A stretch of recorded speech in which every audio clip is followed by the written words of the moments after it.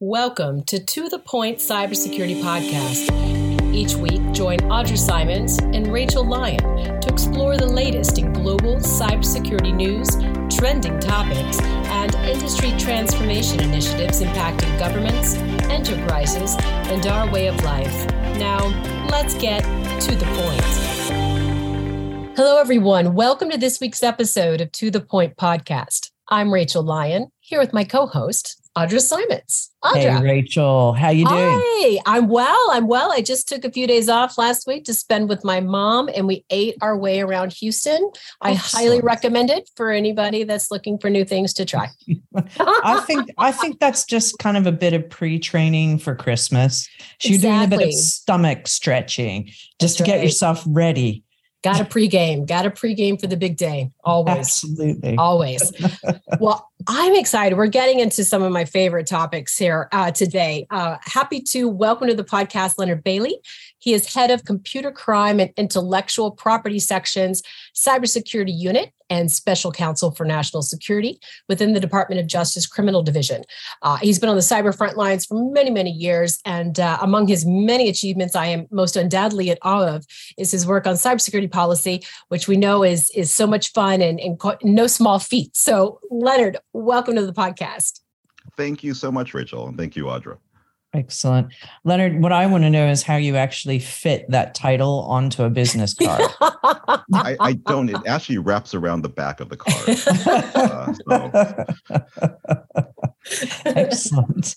So to kick off the podcast, I think it would be really interesting for our listeners to hear kind of an overview of kind of the government and then how the cybersecurity and Department of Justice fit into it. Like, untangle the web or give us the lay of the land. Yes. Sure. And thank you for that. So I mean, cybersecurity is such an interesting issue because it's so complex and sprawling. And I think it's often difficult to kind of untangle exactly how the government works in this space. So to start there, I would say that really the government has essentially four tasks it tries to accomplish in cybersecurity. The first, I would say, is on the front end of cyber, trying to make sure there's secure and resilient equipment and hardware, and that's something that goes to standard setting and something that agencies like the National Institute of Standards Technology, NIST, and Commerce, along with CISA, they also work in that space where critical infrastructure is involved. So you have that.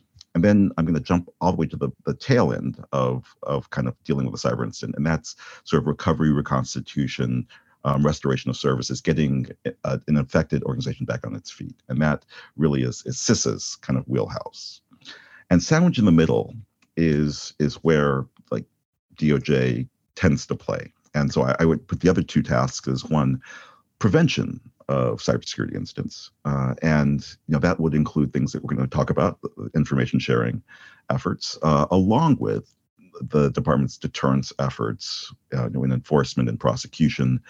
And so there's that. And then you have the fourth thing, which is incident response, which is sort of the real-time reaction to a cyber incident. And again, that's very much in our wheelhouse with the FBI and prosecutors working. So that's sort of that kind of lay down for the general government activities. And you see that kind of captured in the National Cyber Security Strategy that was released in March of this year by the Office of the Cyber Security National Director. So can we double click on that and kind of go into like, how are the issues related to cybersecurity distributed across the Department of Justice? And what kind of responsibilities are associated with each division? Perfect. So division. Well, so I'm going to go with the nagging number 4 again, because I think that there are really, when you look at what the department is best known for, enforcement activities, investigation, and prosecution. There are really kind of 4 components who are principally engaged in those activities at the department, with a nexus to cyber. The first I'll mention is actually the U.S. Attorney's offices. So across the country, there are 94 local federal prosecutors' office who are responsible for, there are frontline prosecutors in all criminal matters. Now, in those offices, there are things called chip prosecutors, computer hacking and intellectual property prosecutors, and they belong to a network of 300 or so prosecutors across the country who the section I come from, the Computer Crime and Intellectual Property or section, or CSIPs in the criminal division, both supports, trains, and prosecutes cases alongside of. So my office exists largely to deal with things like, we support the chip network, we prosecute, deter, disrupt computer crime, and we provide technical and legal support to agents and prosecutors, state level, some international, wherever is needed. So a couple more things about my section. In 2015, we started the unit that I had, the cybersecurity unit, because after seeing that we were gathering some sort of expertise in computer crime and had opportunities to maybe leverage that in ways, we decided to try to take that knowledge and channel it into the prevention of crime. So what my unit does is we do a tremendous amount of outreach to the private sector on a variety of issues, including information sharing, but also on issues like we were one of the very first government agencies to come out in support of vulnerability disclosure programs. So in 2017, we produced a document, a white paper on standing up a program for VDP for online systems. We produce white papers. We produce one on, for example, intel gathering on the dark web, trying to identify sort of red lines for trying to gather intelligence while dealing with unsavory people on the net. And we have done extensive work with the computer security research community, the white hat hackers. In fact, that's been a good chunk of work I've done in the area of sort of good faith security research. We've come out multiple times in support of expanding that exception under the Digital Millennium Copyright Act. And in May 2022, we changed our charging policy to reflect the importance of computer security research by saying that prosecutors should decline prosecution if available evidence shows that defendant's conduct consisted of and the defendant intended good faith security research. Okay, so that's CSIPs, that's in the criminal division. In addition to us, though, there is the National Security Division. And they are increasingly engaged in cyber. I actually worked in the front office of the National Security Division a decade ago on cyber policy issues. So there's also the National Security Division in the department. And they are increasingly engaged in cyber.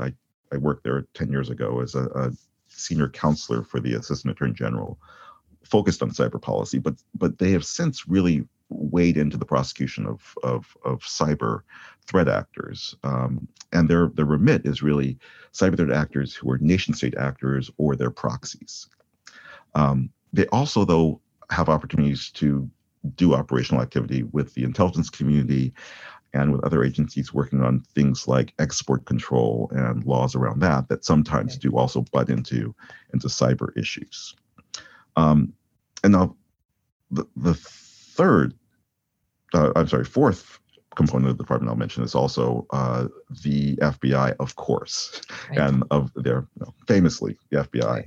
Right. Now they have a cyber division that is the division that we in CSIPs interface with mostly, but they also have other components of the FBI that are engaged in what are cybersecurity activities, including their counterintelligence division and their criminal investigative division, depending on the issues. And with the FBI's footprint, 56 field offices across the country, 400 satellite offices, 23 foreign liaison posts, their footprint is incredibly large, and that is vital in dealing with cyber issues.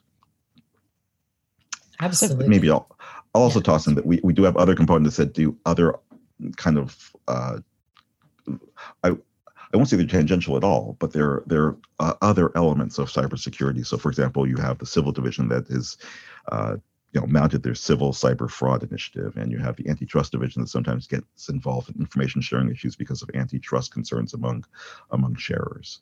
So, I think that's almost the complete laydown of the department.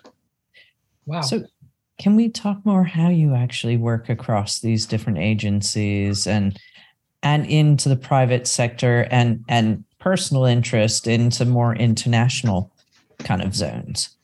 Right. Now, I'm going to say something that's so trite it's not even funny, but this is a team sport. Yes, very much, yes. Yes. So, we all operate, frequently in our own silos of excellence, but we're also, I think increasingly understanding and learning how collaboration and cooperation both is effective and even necessary to achieve our objectives. So, we have worked with not only the FBI, but other criminal investigative agencies, including the Secret Service. The Secret Service, which sometimes people are surprised to hear the Secret Service mentioned, but frankly, the Secret Service has been a wonderful partner. They're responsible for some of the early huge data breach cases, Shadow Crew and Carter Planet back in the 2000s. So we work with the Secret Service. We work with some of the military law enforcement entities. In addition, though, we are working increasingly with DHS and CISA, and we actually end up, under presidential policy, we actually end up responding to a number of incidents together. There's something that was produced in 2016, Presidential Policy Directive 41, which outlines exactly what the federal government's federal instant response policy is for all significant cyber incidents. And under PPD 41, the DOJ through the FBI is responsible for what's called threat response. We lead threat response, and CISA, DHS, is responsible for asset response. So while we're investigating and attempting to attribute the source of an attack and ideally hold those responsible for the act, we have CISA working in a coordinated fashion alongside us, doing those things that are about mitigation and remediation that have to happen at the same time. We're also increasingly working with intelligence community components, and it's funny. After I've been around a very long time. When I started practicing, dinosaurs roamed the earth. We resolved conflict through mortal combat. Right. Yes. But back post 9/11, there was sort of this model that was introduced, which was sort of the all tools approach, that you used whatever tools were available to deal with the terrorist threat. There is an analog to that, I think, that exists here in cyber with the all tools approach, where in the federal government, law enforcement tools or the authorities that Homeland Security has, or the IC's tools and capabilities, the idea of marshaling those so that we can deal with whether it's an international ransomware group or a nation state actor that's in networks for counterintelligence purposes. It's an effort to try to pull all of that together. Now, on the private sector, you asked how we work with the private sector. There is a tremendous amount of outreach that's happening involving the private sector. Again, going to that team sport ethos. But it's important, not only because they're the victims, but they're often the first responders, right? So we came to the point where, I guess closure on the point years ago that we are not going to be the first call that most victims make after a cyber incident. That call's often going to go to a cyber incident response firm. There's going to be an attempt to figure out the nature and scope of the incident and whether there are other obligations that victim has legally, policy-wise. And so, our work with the private sector is also focused on figuring out how we better coordinate with those efforts that are going to have to happen at the same time we're trying to investigate, an incident. And ideally, and we encourage this all the time, industry and companies are forging a relationship with law enforcement well in advance of the bad day that could occur. And that's really important for information sharing, the other thing that we're going to be talking about. Exactly. So you're just preempting my questions. Oh. Hey, Excellent. I appreciate it. Leading me along for once. This is awesome. Love it. So we kind of know the landscape of government, where the JOD sits, Department of Justice sits within that landscape. The people that you work with, both internal to the government, military, and enterprise, and that sort of thing. The question is, how do you share information? Right. So, like, what's the state of that? Because information, is very useful and can be very powerful to perhaps stop some problems coming along. Right. Yes. Yeah. So, as I mentioned, information sharing is sort of a linchpin in prevention of cyber incidents.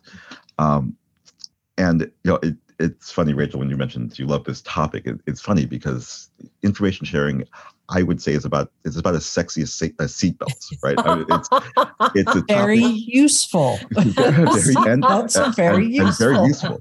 And yet it's an evergreen topic, right? It's like if you go to any cybersecurity conference, there's 1-2 panels on information sharing. Yes. If you ask cybersecurity leaders, what's the biggest challenge you have in cybersecurity? In the top 5, information sharing pops up almost invariably.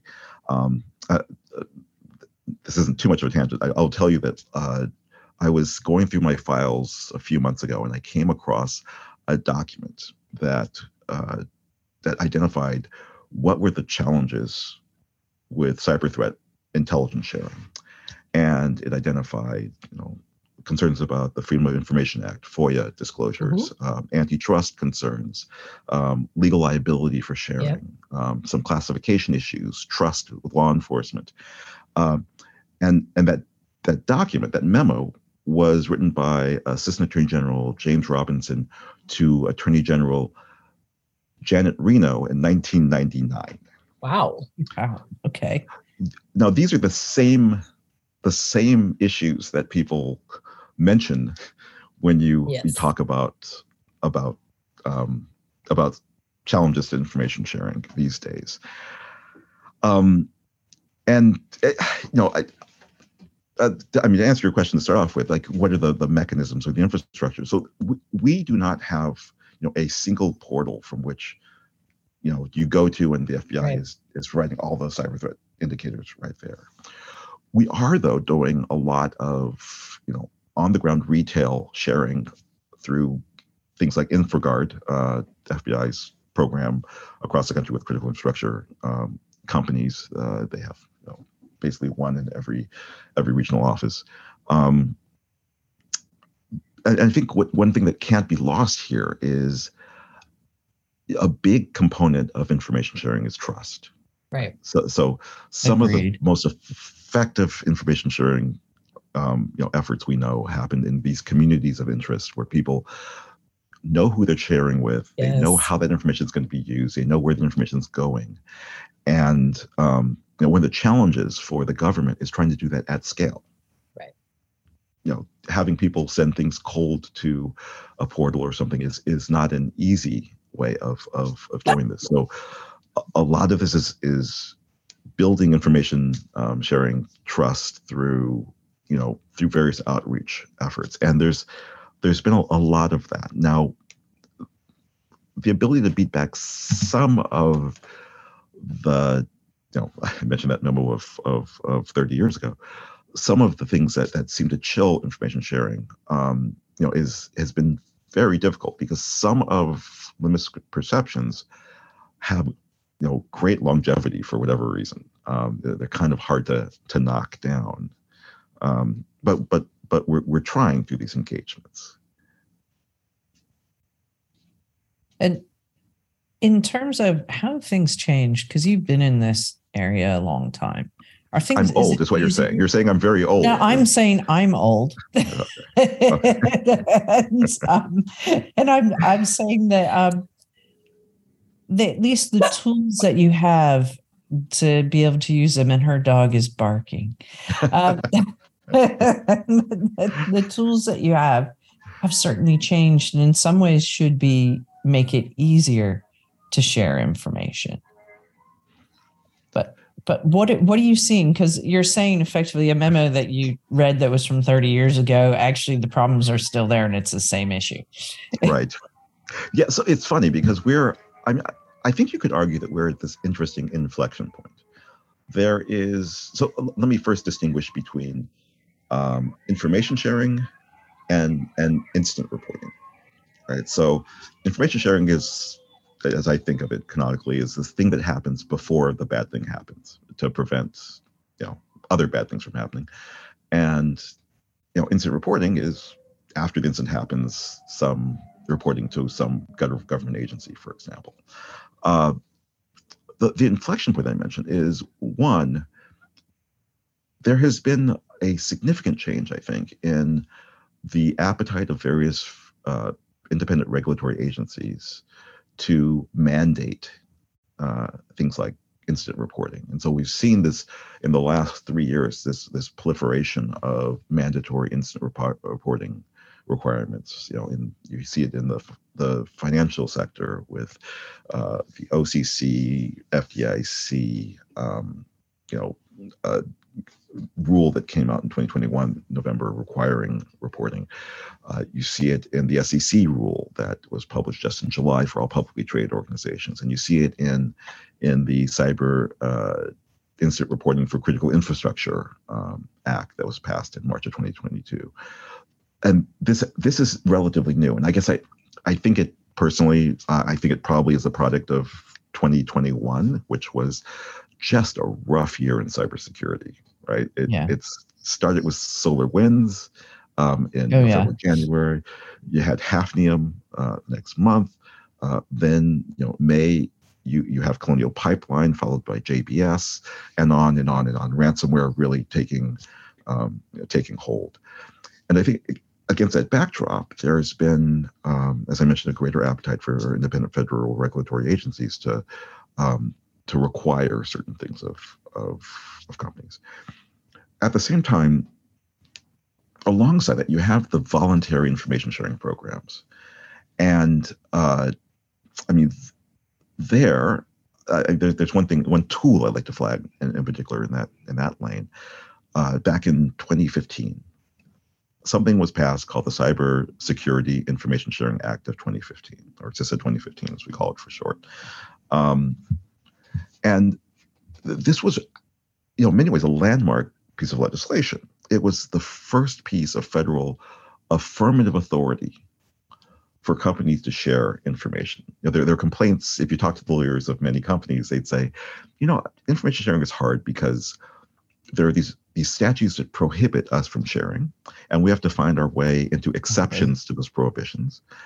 We'd be much happier if there was like affirmative authority to do this. So actually, Congress in 2015, December of that year, passed a bill. And it's a source of great frustration for me because it's a bill that's been in existence since 2015. We've been talking about 2015. And invariably, whenever we talk to GCs of large companies or to CISOs, the reaction is, there's a what now? There's a law that allows me to do what? I mean, it somehow it just isn't getting out there that there's this law, and this law is actually a very powerful tool. It provides affirmative authority for any private entity to share with any other private entity or non-private entity, including the government, for a cybersecurity purpose. Is defined by statute, but it pretty much is what you would assume a cybersecurity purpose is. Certain types of information called cyber threat indicators or defensive measures, and those are defined by statute, but they're defined broadly to capture the sort of technical information that you would expect to be shareable for the identification of cyber threats. And it authorizes this, notwithstanding any other provision of law. Now, notwithstanding any other provision of law is like the tactical nuclear strike of, in legal language, that means that any conflicting law is overridden. So, it was an attempt to get the lawyers out of the way to simplify information sharing. So there's no issue about whether it's content or non-content, or whether you're doing it to protect your rights of property, or whether it's an interception of communications. It's sharing of this information. Now, the thing I'd flag is, this is a post-Snowden law, so there were definitely an effort by Congress to build in some privacy protections. Those protections include that there be, it's for cybersecurity purposes and not for intelligence gathering purposes, for example, defined by statute. You're not allowed to share just any information. It's not about sharing, the personal emails of every person. It has to be a cyber threat indicator that's, linked to some cybersecurity threat. And there's a requirement that before you share information that to be at the time of sharing personal information that identifies a specific person or belongs to a specific person be removed.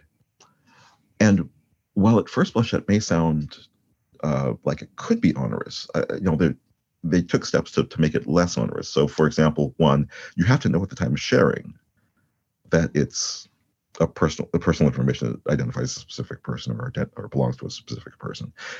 And that's different than PII. That's different than personally identifiable information, which is information that's linked or linkable to a person. So it's intended to be something that's not as restrictive. And it's information that could be removed manually or through automated means. And if you're dealing with the type of cyber threat information we're talking about, it really is unlikely to include a lot of the personal information that people are concerned about. So an IP address is a perfect example of something that would be shareable under this authority. And I have to say, just like the steak knives, but wait, there's more. Not only does it provide affirmative authority, it also provides, in addition, if you share in accordance with it, protection against antitrust liability, against FOIA disclosure requirements. Oh, wow. Protection from regulatory use of the information that's provided, which is increasingly a concern for companies.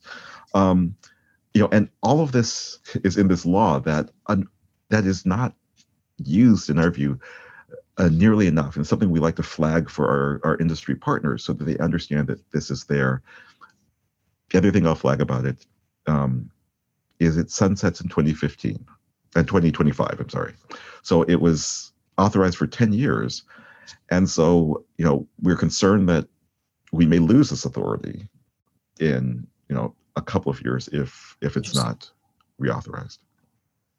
It's interesting. So it's effectively kind of the whistleblower kind of protection of cyber. It to me, that's the way it sounds, because you can actually raise it with, out getting thrown under a bus. Yes, that's the intent. Which is a sport. Yes. So I have to admit, I read the report, Harmonization of Cyber Incident Reporting to the Federal Government. And when I read all the input that your teams had from businesses, when you said, it became really popular to make people report on incidents when they happen and that sort of thing. When I read through that, I was like, oh my God, that could actually kill someone. I was just kind of like, the sheer number of overlap of things that you would have to do if things go wrong, that just adds to the fire. Yeah. Well, yes. I mean, I think, when the Cyber Incident Reporting for Critical Infrastructure Act, was passed in March of 2022, there was, I think, a recognition on the Hill that there had been this proliferation of reporting requirements, and that there was a concern about overlap and duplication. And so they created this Cyber Incident Reporting Council, the CIRC, which is headed by DHS, to try to start wrestling with that issue. And I can tell you, it's an active group. There is very good participation at very high levels of all agencies that are relevant, including the federal independent agencies. So you have, the SEC and the FCC and the FTC engaged. But there's also, I think, another effort cyber regulators forum, in which the federal regulators are also talking about how to better harmonize their rules to, avoid duplication and overlap. And so I can tell you that there is very real attention being put to this, and very real plans to try to figure out how to simplify this. I will say that, there is, I think cyber incident reporting is important. There is,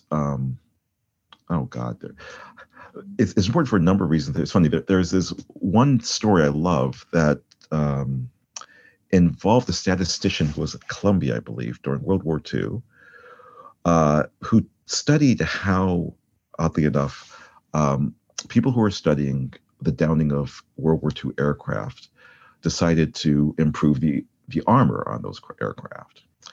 And what they were doing was they were looking at the planes that came back, that made a successful mission, and looking at where those planes were hit. And you can't armor everywhere on a plane. And so you would think, they thought, like many people thought, that means we should put more armor in those places.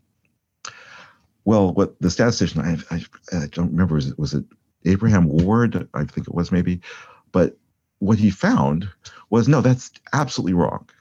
And it's something called survivor bias. What should be happening instead? These are the planes that made it back, right? And they made it back with this damage. Exactly. Which means that, ideally, you'd be looking at the planes that went down and looking exactly what happened. Exactly. And so you could argue there's a similar thing here, that there's you want to hear from the people who had a cyber incident, exactly, who had the incident, who didn't stop it, and were victimized by it, so that you understand, okay, what are the bad guys doing? And that's something that you do get from incident reporting that you don't necessarily get from other types of reporting. And so I think there's value to this. I do think it's important to figure out how to do this in a way that's not unduly burdensome to the victim. That's a very good term, because what I read, I was like, burdensome. Oh my goodness. Yes. and I do like, so there are 8 recommendations in the report and 3 legislative changes that they're suggesting. And I actually think it could make it's not that it's going to be fun anyway when you have a cyber incident, but it at least will make it more contained. Yep. Yes. Yeah.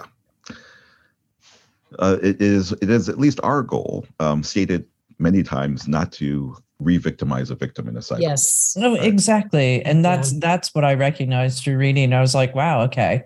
Like, people are really dealing with a lot when something like this happens. It's not just the business itself that's suffering, or the government agency or whatever. It's not just that's suffering. It's the wider, what do you have to do regulatorily in order to actually be correct? Right. That's right.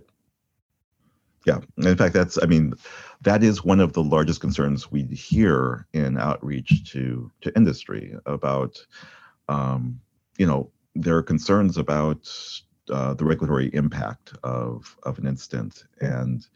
And so one thing that, we have communicated to victims, because we get asked this all the time, they ask us, so if I report something, is that information being handed right over to regulators? And our answer is no. And this is not in any way criticizing, other agencies with different missions. I mean, you have, the FTC protects consumers, and that is their mission. The SEC protects shareholders and market participants, and that's what they should be doing. Our job is to protect victims.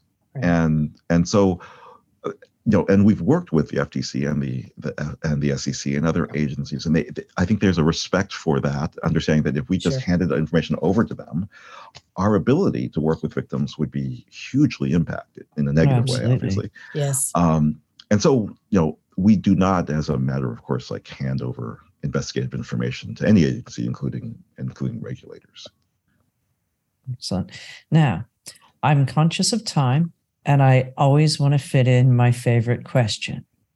So So if you're happy to entertain me, Sure. I love to hear people's origin stories because I have yet to not be entertained and impressed by what people talk about on where they started and how they ended up where they are and the path they took. So would you be happy to tell us your origin story? I would be happy to, but be prepared to be disappointed. Oh. No, I am a rather simple person. For example, when in law school, I realized by the end of the first semester that I had only one interest in law, and that was criminal law. And because I had a certain bent, I was interested in understanding exactly what happened, Right. and what we could do to prevent that from happening again, which kind of veered me towards the government prosecutor. Sure. Quite frankly, most of my friends are defense attorneys, but still, I ended up there. So when I got out of law school, the first thing I did was I applied to the Department of Justice. They have a program where they take people directly out of law school, and I was fortunate enough to get in. And I've been here ever since. So I've 32 years I've been at the department. I've been in different capacities. Sure. I've been I started in the terrorism and violent crime section. I then went to the Inspector General's office for some time as Special Investigative Counsel. I went to the National Security Division as a senior counselor. I've been an associate deputy attorney general responsible for cyber policy for the department. So I've been able to do a number of different things at the department, which is, let me say, a wonderful place to work for a lawyer in particular. It's an agency of lawyers, and in that way, it's kind of unique and odd. This topic, though, cyber and cybersecurity really is just one that you could work a lifetime and still feel like you have just mountains to learn. Yes. I feel unfortunate because I work with both people in my office who are the smartest people I've ever encountered, and have the opportunity to work with people in industry and other places who bring important different perspectives to issues, and allow me to learn and figure out how we can deal with different problems in different ways. My journey is pretty simple. It's been a straight line, by and large, but it's been a wonderful journey. Excellent. No, I also like to hear when people are driven from a young age, just be like, that's me. That's Exactly. where I'm going. That's what I want. And you have to admit, with cybersecurity, everything changes so regularly that you're never going to get bored. Ever. Yes, it does keep changing. I mean, for example, I'm not sure, if you went back, go back 3 years, ransomware certainly was a thing. It really started around 2014, but what we've seen over the last few years, it's a threat that there's just a sea change in the nature of the threat and its impact on systems, on businesses, and you just don't know when that's happening. Obviously, we're at the moment where there's the advent of artificial intelligence, as we were talking about, to make them even more effective. And right, we'll see how that affects phishing attacks and things like that, and how. But phishing attacks never used to happen much in the Middle East, but now AI enables translation to be very accurate. Fantastic. Attacks have gone up something ridiculous, like 1,000 or a few thousand %. It's crazy. But this is the wonderful thing about this area. I mean, it's many of the things you deal with are dual use tools, right? They can be used for good or for evil. Exactly. And trying to figure out how you cabin that and how you investigate that, that's a challenge that I'm happy the people who are working on it here are working on it, because I think they're very smart, very balanced, and have a real interest in trying to figure out how to make it sensible. So, yeah. Well, in a you know what I'm trying to say, you prosecutorial. Being on the prosecutor side, though, right, criminal, you have to understand the mind of the criminal as well, right? I mean, you almost have to think like a criminal, borderline be a criminal, and then you know how to, right, fight and prosecute said criminal, which makes it a really interesting world, right, that you're existing in, because there's a lot of creative people there in the criminal world, and I suspect all the great minds over the Department of Justice are very creative as well, and I would love to be a fly on the wall of some of your meetings. Absolutely. I'll just use that just to tell this one little story, which is, an example of that is what we were able to do to Hive, a ransomware group. Mm-hmm. In January of this year, we announced that we had actually managed to infiltrate their network, sit on their network, watch them operating, take the decryption keys for the ransomware that they were using, provided 300 victims who were currently under attack. Wow. Meaning that they did not pay $130 million of ransom they otherwise would have, and also keys to 1,000 businesses that had been attacked earlier to see if they could use them. And that's a product of being, of getting into the network in the same way they do, and being able to take advantage of that, again, all under appropriate legal authorities. Right. But you're absolutely right. We have to sometimes think creatively. Yeah, I love it. Well, Leonard, thank you so much for joining us today. This has been such a fun conversation. And I really, information sharing, I think that's a sexy topic. I don't think it's like seatbelts. So, greatly appreciate your insights, and as do our listeners, because it's trying to understand how the government works and what can be complicated topics and themes, right? And helping to break that down into kind of snack-sized bites where you can, now I see where the pathways go and how they interact. And I love that, Department of Justice focus on the victim. Right. And I thought that was a really wonderful statement that people needed to hear as well. You do have a safe place to go. And thank you so much for a wonderful conversation. I enjoyed it tremendously. Appreciate it, both of you taking the time. Thank you. Thank you. And to all of our listeners out there, thanks for joining us again this week. And as always, right, Audra, don't forget to smash the subscription button so you get a fresh episode every single Tuesday. So until next time, everyone, stay secure. Thanks for joining us for the To The Point Cybersecurity Podcast brought to you by ForcePoint. For more information and show notes from today's episode, please visit forcepoint.com/govpodcast. And don't forget to subscribe and leave a review on Apple Podcasts, Google Podcasts, Spotify, or Stitcher.